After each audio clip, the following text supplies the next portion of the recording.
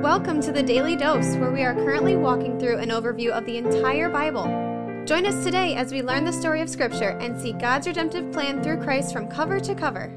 Let's listen to Matt Reisetter, Director of Christian Crusaders and the Cedar Falls Bible Conference. Today we're in John chapter 3, verses 9 through 15. This is in the middle of Jesus' episode with Nicodemus. We talked about born again in yesterday's text, where Jesus made it clear to Nicodemus and us that in order for somebody to enter the kingdom of God, they must be born of water, a natural birth that we've all experienced, and of the Spirit, a spiritual birth that only happens to those on whom the Spirit of God blows and causes them to put their faith in Jesus. Let's pick it up in verse 9. Nicodemus said to him, "How can these things be?" Now let's just stop right there. I know we're only just a few words in, but what do you think Nicodemus meant when he said, "How can these things be?" After reading some commentaries and some footnotes, I'm not so convinced that Nicodemus isn't having a hard time grasping the idea that the only way to get into the kingdom of God is by having a spiritual rebirth. Not only that, but the notion that Jesus is implying to Nicodemus that spiritual rebirth or that entrance into the kingdom of God is not just granted to anybody who's a Jew or anybody who is a leader among the Pharisees. Nicodemus and his Jewish cohorts would have been indoctrinated from the time of their birth that because they were sons and daughters of Abraham and Isaac and Jacob, they had a free ticket into the kingdom of God, provided that they did the right rituals, made the right sacrifices at the right festivals and feasts, worshipped at the temple according to the law, followed the 10 Commandments. But that's all the old covenant. Jesus is ushering a new covenant, and the crux of it is that no birthright or no amount of good works or religious living is enough to save a person, to reconcile them to a holy and perfect God. They're still left wanting. They're still stained with sin. They still fall short of God's perfect standard. Jesus Christ, of course, is the only one who lived a perfect life and achieved that perfect standard. Then he died and rose again, and anybody who puts their faith in Jesus can have the perfection he lived attributed to them. And the penalty he paid for sin on the cross, which they owe before God, can be marked paid on their account because of what he did in their place by faith. When Nicodemus says, "How can this be?" I think that's what he's referring to. Jesus answered him, "Are you a teacher of Israel and yet do not understand these things?" In other words, Nicodemus, you're one of the big dogs here. You're the seminary professor. You're the guy who's supposed to have the answers. You and your Pharisee colleagues. But you don't understand these things? At a minimum, if you read the Old Testament and the prophets, you should see that something else is coming beyond what you were indoctrinated with from the Old Covenant. Jesus continues in verse 11, "Truly, truly, I say to you, we speak of what we know and bear witness to what we have seen, but you do not receive our testimony." Now, what's interesting in that sentence is Jesus is speaking in plural. We and our. Who's he referring to? Who is we? Who is our? Well,